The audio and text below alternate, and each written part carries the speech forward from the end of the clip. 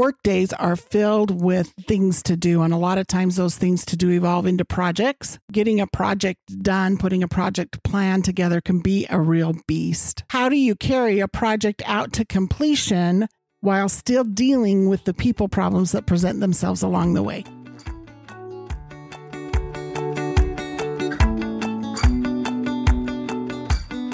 Welcome to the Work With Me podcast, where we help you improve workplace relationships. As always, this podcast is sponsored by IFI Training. I'm Richard. I'm Scott. And I'm Susan. Each episode, we dive into a media or pop culture reference using the 3D relationships tool to better understand others and come away with actionable insights into how to solve people problems at work. Today, we're going to look at a great film. I think it's a great film. Remake of a 1960s classic starring George Clooney and Brad Pitt, 2001, Ocean's 11. Things to know from this movie. One of the most important things to know is that it is a movie about a bunch of thieves and con artists who work to pull off a heist. I object to the term thieves and con men. That's what they are. No, they're working professionals in an industry that is not commonly known as purely ethical. It's not. At the beginning of the movie, Danny Ocean is just getting out of prison after serving 4.5 or 5 years. 4 years. Danny needs to put together a team to create this big heist. This is a fun heist movie. They do a great job, I think, of kind of pulling the wool over your eyes as it's happening. I mean, you don't realize exactly what happens until the end of the movie. So we will be covering that as well as a lot of spoilers along the way. Danny comes out of prison with a plan to rob 3 casinos, also to get his wife back, who divorced him while he was in prison. So much of the movie is spent in pulling the cast together. Oddly enough, there are 11 members of Danny's team, including himself. Hence, Ocean's 11. Oh, that's where that came from. Today, we're not going to dive into a single people problem necessarily. What we're looking at is the immensely difficult field of project management. So essentially, you could look at this heist as if it were a project, because that's what it is, right? And they have done studies that have found actually people in prison a lot of times have wonderful entrepreneurial skills. No, it's true. If they've been a member of a gang or something like that, they can figure a lot of things out. We're going to talk about the general problem of how do you carry a project out. We're not going to give you your professional and project management at the end of this, but you should get a better idea of how often it is the people problems that will delay a project or prevent it from being completed the way that it's supposed to. So while not 100% of this focuses on just people problems, a lot of it does. And we will be talking about those. So we're going to start by talking about finding the right team for a project. Sometimes that's easier than other times. Then we're going to talk about how do you deal with personal problems when they crop up in a project. And lastly, how do you make the project viable? How do you make it work? And a lot of times that includes the follow-up as well as kind of getting started and all that. So why don't we start with talking about how Danny finds the right team? One of the reasons that we're not talking about specific people problems is this team, right? Danny's team of 10 additional people really don't have a lot of problems with each other, with the possible exception of the Mormon twins. I use air quotes. You couldn't see that, obviously. But they're 2 brothers that do fight quite a bit in the movie. But other than that, the members of the team really do get along quite well. Well, it's interesting, though. Those 2 brothers, that's their way because they're still really effective in the middle of all of the disagreements that they have. And they use their disagreements to make some things happen. That's true. It's just their way. The first thing Danny does is find his partner in crime, literally, Rusty. Actually, the first member he seeks out is Frank Catton. Because Frank knows how he can find Rusty. Yes. Yeah. Frank's close by. That relationship between Danny and Rusty is a phenomenal relationship. It's a lot of fun to see how they interact. And it's worth kind of, I guess, breaking down a few things about them and about their personalities and maybe experience before we dive into what makes it successful. One of the things we see with Danny and Rusty is that there is definitely a history of them working together. They know each other really, really well. From a personality standpoint, Danny Ocean is a horse. I think we all agree with that. He's a horse. He's about relationships. That core instinct of connection is kind of what drives him. And he does have very good personal connections that help him to pull people in. And we see that as he convinces. Whereas Rusty is a bear. Bears are that core instinct of balance. They're very even, not as verbal. Rusty has got a set of skills, but he may not have the drive to pull off this kind of a epic heist. You see in Rusty the planning, the thinking things through, the observation, being aware of, knowing what's going on. You see those traits, but he does seem to miss the motivation or the drive. And the first thing that he asks Danny when they get together is, what are we going to do?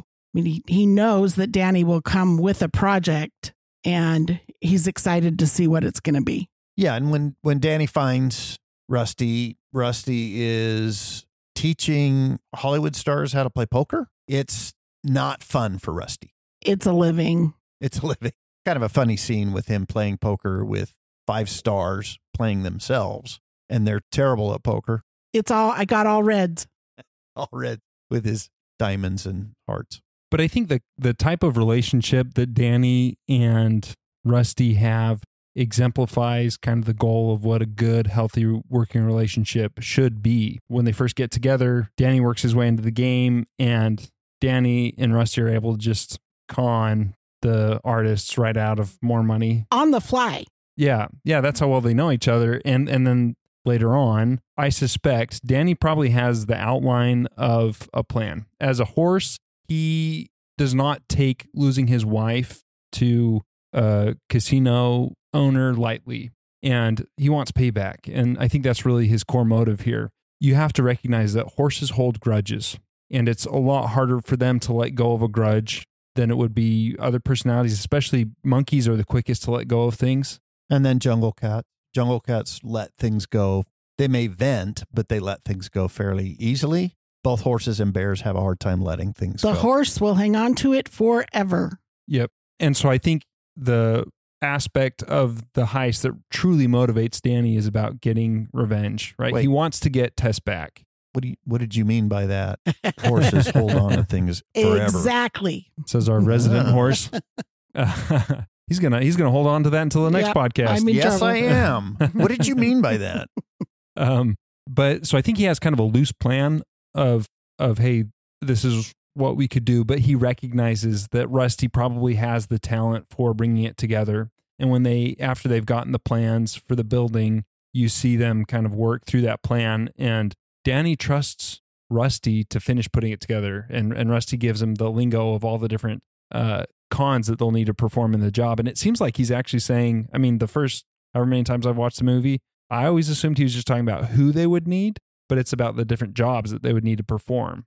The different cons. Yeah. And they're going to need people to perform those specific cons, those specific.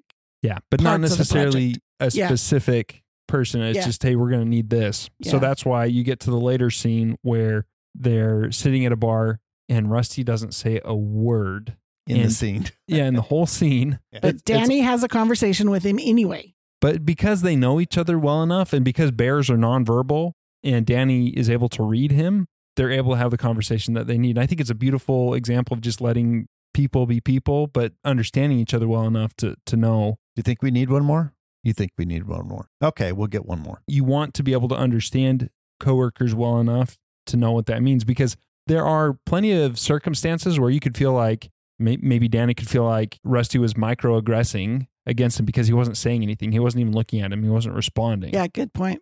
But they were able to overlook that and just understand each other.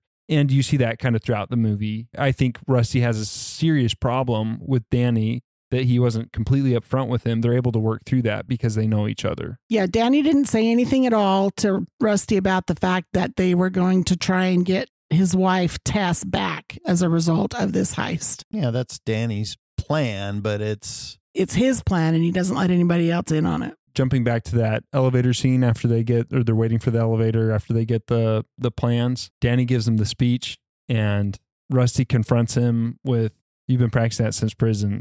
haven't you? And he goes, yeah, was it too rushed? And he goes, no, I liked it. I think Rusty knew that it was a speech.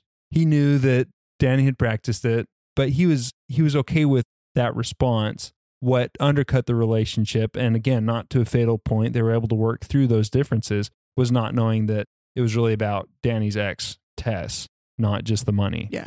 Fun to watch the relationship all the way through. And even though we don't see it develop, we do see Danny and Rusty work together to kind of train up a new guy. They do some things kind of on the sly with Linus. Linus is this guy that they've brought in. Danny and Rusty are great at finding people who have a specific expertise. And that expertise is paramount, right, in executing the plan and accomplishing the project. And I think a lot of times in the work world, people look at personality first, or they look at culture fit. Is this person going to fit in? And this is a great example of where they're looking at expertise. They're looking at what people can do. And very secondarily is how they fit in. They make it about the heist and about each getting a huge payday, right? $163 million split 11 ways, plus Tess. Tess doesn't split 11 ways, but they do get her in the end. Spoiler. Well, just Danny, because they don't split her 11 ways. That's true. I guess Danny ends up with Julia Roberts. It's fun to see that the focus is entirely on what each person brings to the team, not who they are, not even really what they've done in the past, but what is their skill set and how does that fit? Can it help the project come to pass? And with that, they create their team of 11. As they go around showing different characters, I think there's a lot to learn for why they chose the specific characters. For example, you have Livingston, who's their technology expert, and it shows that he's been working for the federal government doing things, but really not in a great position for him. And I think that Danny and Rusty know they can improve his situation. They truly let him just run it. And it's kind of like, hey, what do you need to make this happen? And they let it happen instead of feeling like they need to tell him how to do it. And you especially see that with Basher, who's played by Don Cheadle. He's the explosions expert and is a total fun-loving character. He has a monkey personality. And they say, hey, we're going to need power out for a little bit. And Don Cheadle goes, do you want blind, broke, or bedlam? And they go, how about all three? But they just say, this is what we need. And then they let him figure it out. When you get the right people on your team, when you have people that have expertise, tell them the problem you need solved and then let them solve it. And that's what we see happen in this movie. We find the people, we give them their tasks. Danny and Rusty give them their responsibilities, and then they just let them solve them their way. Now they help out when there are needs, but they rely on their experience and their expertise, and there is no micromanaging. Yeah, there's this term that I really like, ultra-crepidarianism, where we're tempted to give advice on things that we don't know that much about. And if I'm putting myself into Danny's shoes or even Rusty's shoes, because let's say Danny's the project manager and Rusty's kind of like the assistant project manager, it would be really easy to feel like you should know everything and you should be able to not just plan out the heist, the different pieces or the broad pieces, but also the individual parts that they're doing. So I should know exactly what explosives to use and how to use them instead of relying on that expertise just because I don't have time for them to do it. And in place of knowing exactly what it is that you should do to fill this project, this part of the project that you're on, a lot of times the leader will say, keep me in the loop. Let me know what's going on. Tell me how you're meeting that. And I'm not saying that's all bad, but when you get the right people on the bus, you don't need those updates. This project is 2 weeks in length. They give the assignment to each person, go do your task, and then they worry about what they're supposed to be accomplishing and they let Don Cheadle do his part. They let Livingston do his part. They let each individual fulfill their responsibility. And in the end, they're successful pulling the heist. Basher, not Don Cheadle. Basher. Okay. So our second part of the podcast, let's talk about personal problems. We see that in this movie in several ways. One is Tess, Danny's ex-wife, and she has moved on, right? Danny has not. She is with Terry Benedict, who's the owner of the casino, an uber jungle cat. Benedict is not a very healthy. Well, did you say healthy? He's not a good person. As a boss, I think he's fairly healthy in that he incorporates like the personal pieces into his role. There is some healthy aspect and some unhealthy aspect to Benedict's character. And just there is like for with most most people. of us, yeah.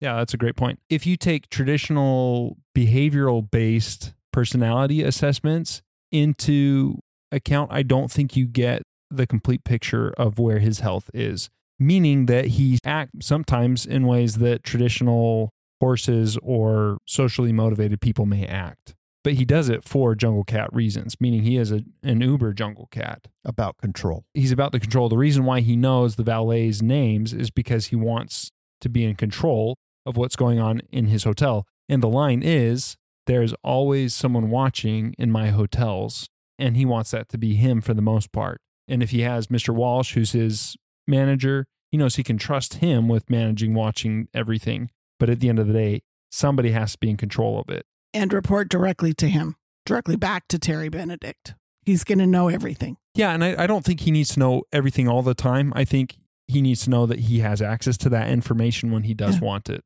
Jungle cats are all about efficiency, right? And they do delegate. And this is a good example of delegating, both from Danny Ocean and Rusty, right? And the heist team know how to delegate. They don't micromanage. They step off, Susan, like you said, and let people do it. Terry Benedict, kind of on the opposite side, is also very efficient at doing that. He learns other languages so he can glad hand the high rollers, but it is all about control, and it is very non-emotional, meaning he's not actually emotionally attached to anyone. We even find out that he's not emotionally attached to his girlfriend, Tess. So the people problem that we're seeing in this behavior is that Danny Ocean has an ulterior motive for the heist. He's brought all these 11 people together, theoretically, just because they're all going to get money out of it. But the reality is he wants the girl back, and he has kept that from the team. In teams, in the workplace, the same things happen.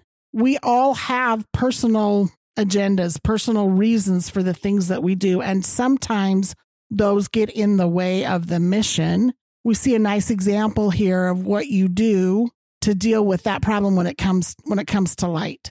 And it starts with Danny and Rusty having such a relationship that they can talk to each other about it. Danny's able to be confronted by Rusty without getting upset because he knows Rusty knows him and cares about him, and they have a good relationship. So Rusty comes up to him and talks about that. And if you have a personal issue that's impacting the project that you're trying to manage, it's important to bring it up and to deal with it, not just pretend like it's not an issue. Yeah, hoping it goes away is not a good strategy. Rarely, if ever. Although I think it's one of the most frequent strategies that's tried. It's one I've been guilty of in some not very good ways.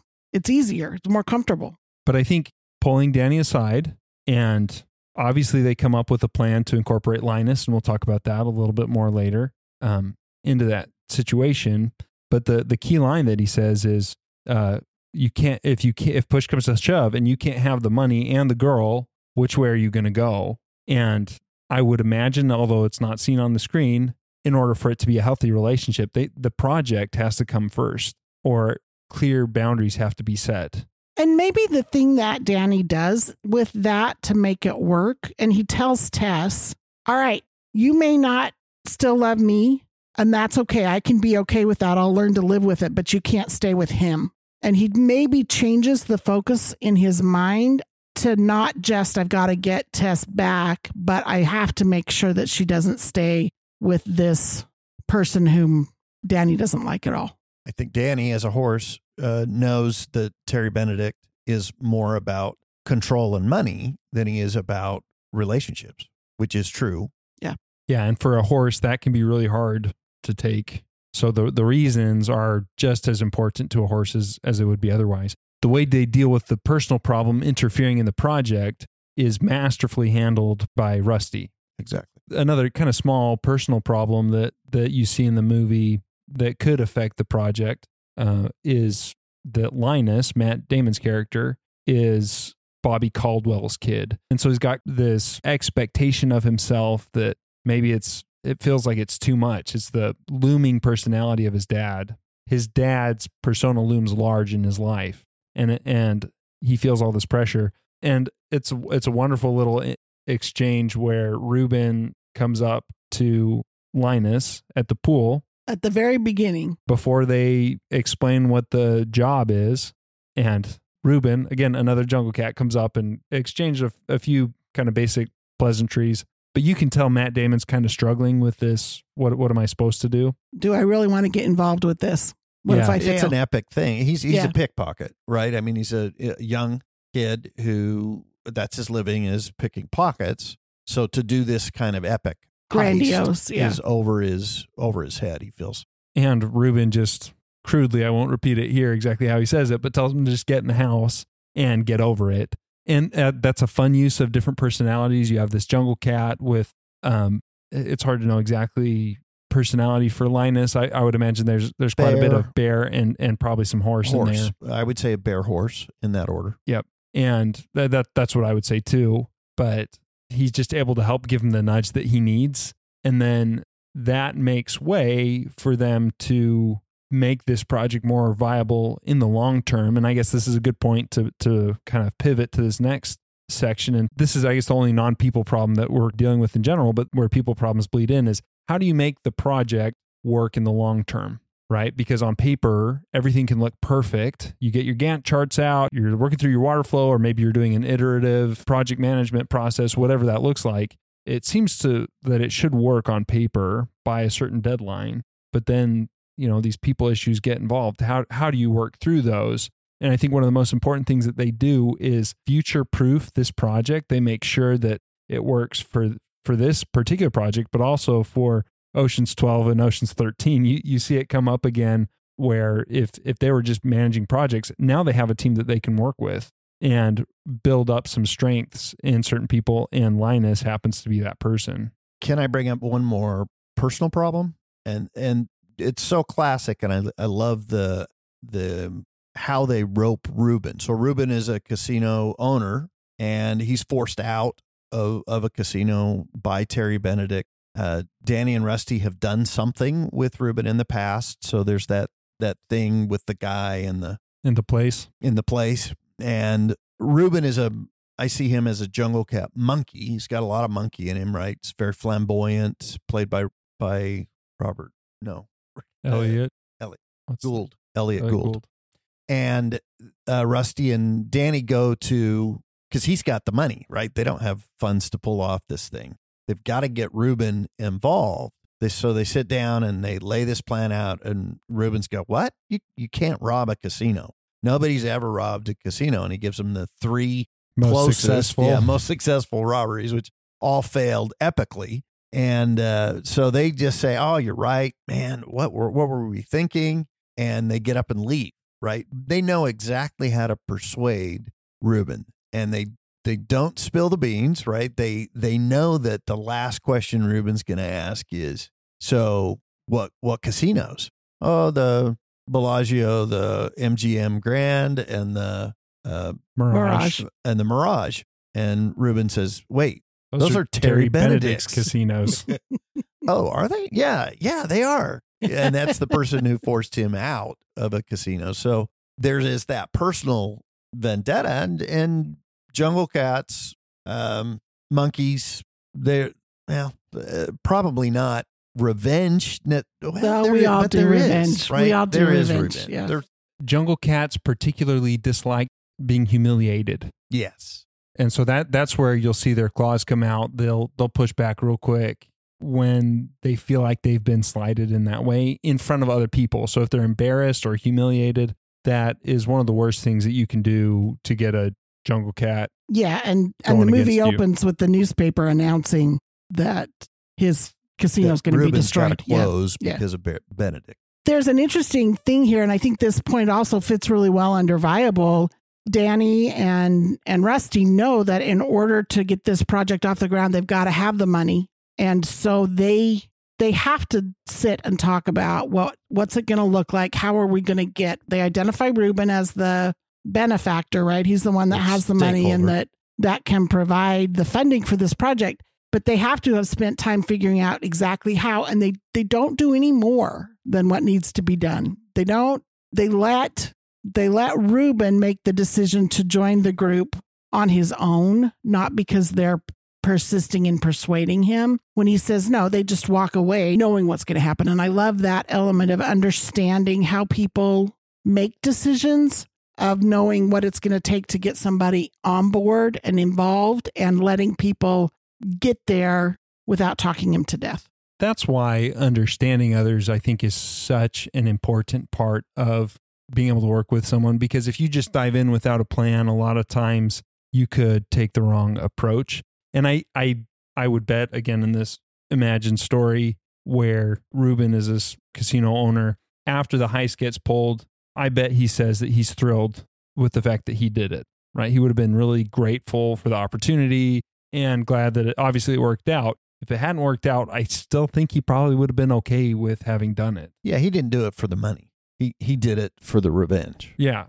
And everybody has different motives, right? Some are money. Saul, played by Carl Reiner, they get him, Rusty goes to Florida and gets him involved. That was strictly a money thing, right? He was quote unquote retired, but when he found out it was, an 8-figure job, think about 8 figures, right? Over 10 million per person. That's easily something that Saul couldn't turn down, and jumped in because of that. Well, and he was bored, and it's okay that you have a team that has different motives. Yes. As long as you're able to get them all on board.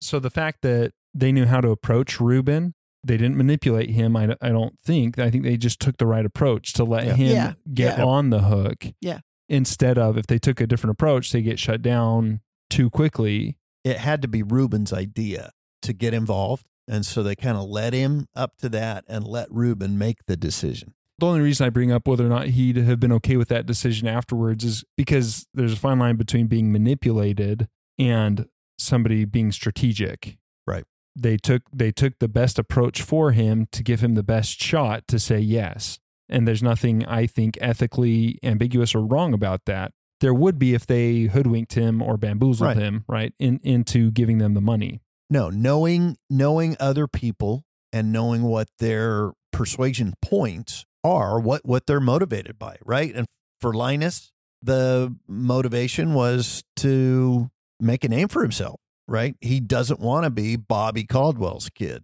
And so that was the motivation. Danny said, you pull this off and your dad will be trading on your name. Yes. Yeah.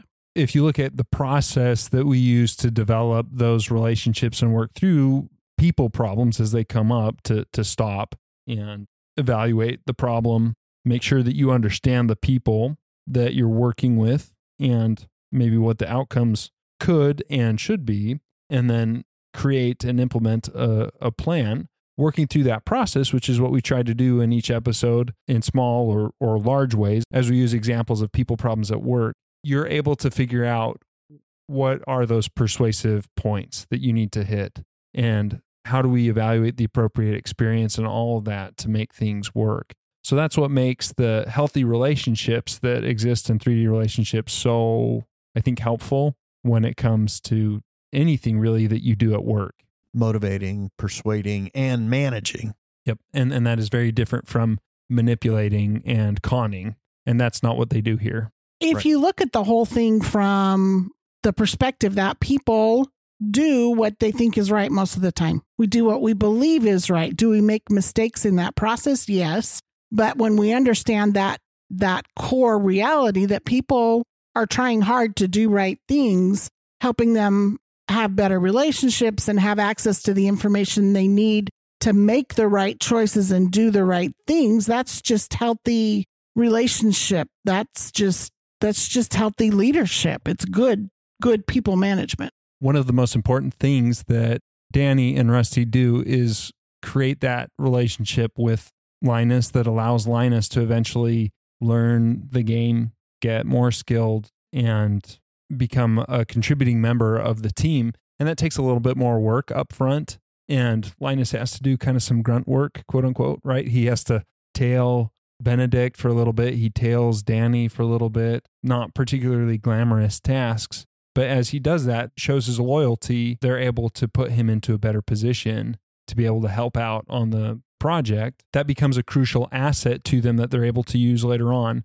If we're too short-sighted on whatever the purpose is of the project, we're just trying to get it done, check the box, get it out the door, regardless of what it looks like. We're not going to take the time to provide the mentorship and training that people need. Each member of the team that Linus works with helps him to develop into a better con man, which isn't what you want typically.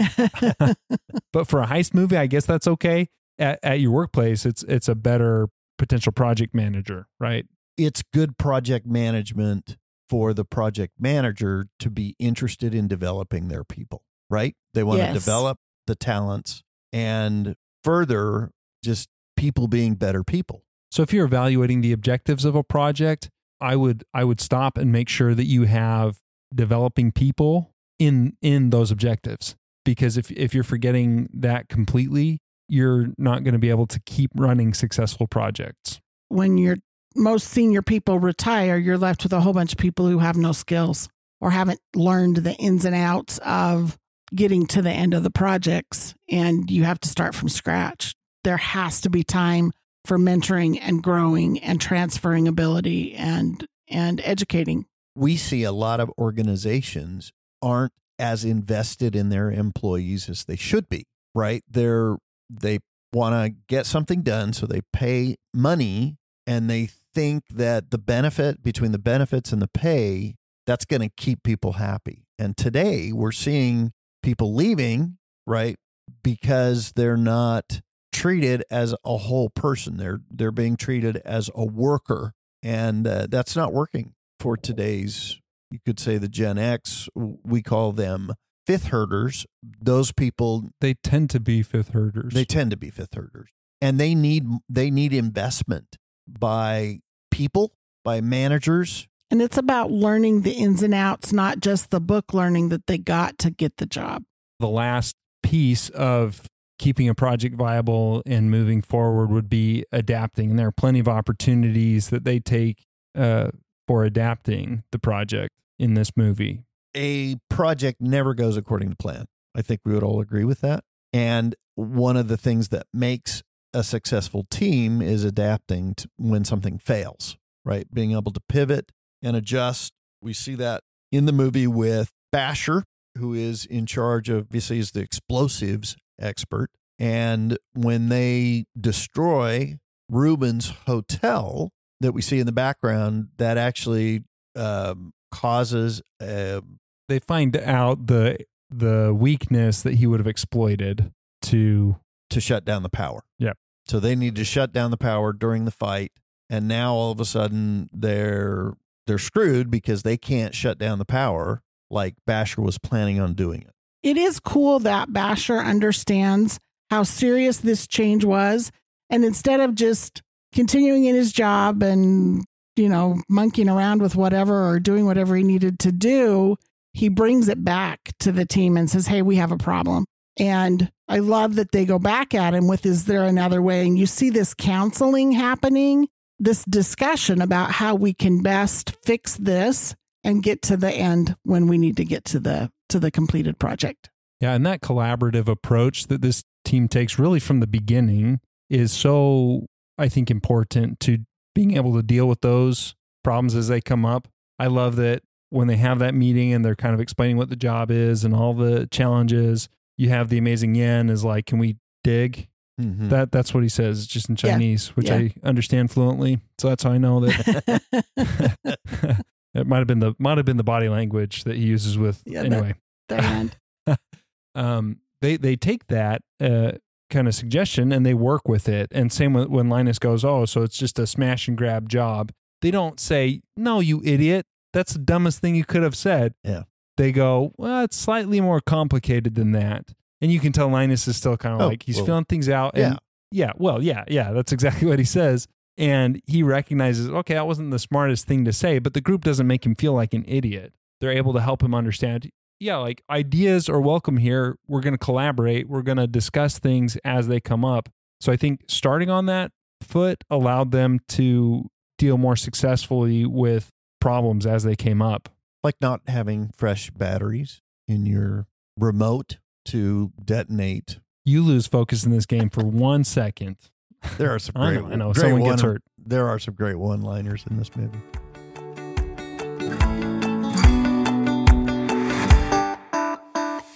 All right. So what are the things worth remembering from this movie? For me, one of the things that I pull out of this movie is kind of a weird thing, but it's the camaraderie that gets built in the process of pulling off projects. And you can bring people from disparate backgrounds, life experience, skill sets.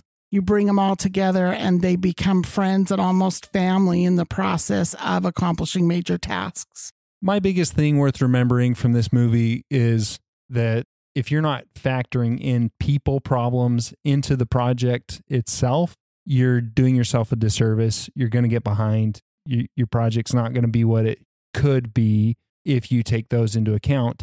And that's one side of the coin is the people problem. The other side of the coin is people solutions. It's using people and their skill set to your advantage and being able to collaborate with them.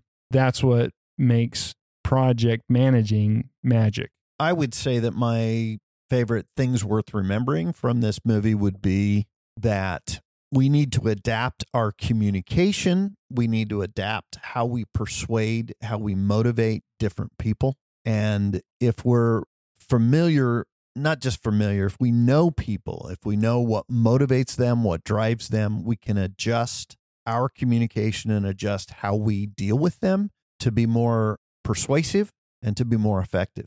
What would you rate this movie?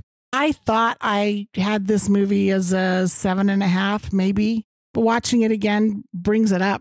I think it's an 8 or an 8.5. It's a good watch, and there's always something to pull out of it. Yeah, I'm in the same boat, pretty much. I remember really liking this movie when it first came out, and then I was kind of like, it's not the most ethical thing that they do as con men. But from a purely enjoyable movie-going experience, it really is a good movie. It's fun. It's got the sleight of hand that I appreciate in movies. So I'd go 8 on this one. I would be a little more generous. I would say 9, just because of the ensemble cast, because everybody fills the role so well. And you have cameos. You have a lot of cameos by famous people in here, including Angie Dickinson, who was in the original 1960s.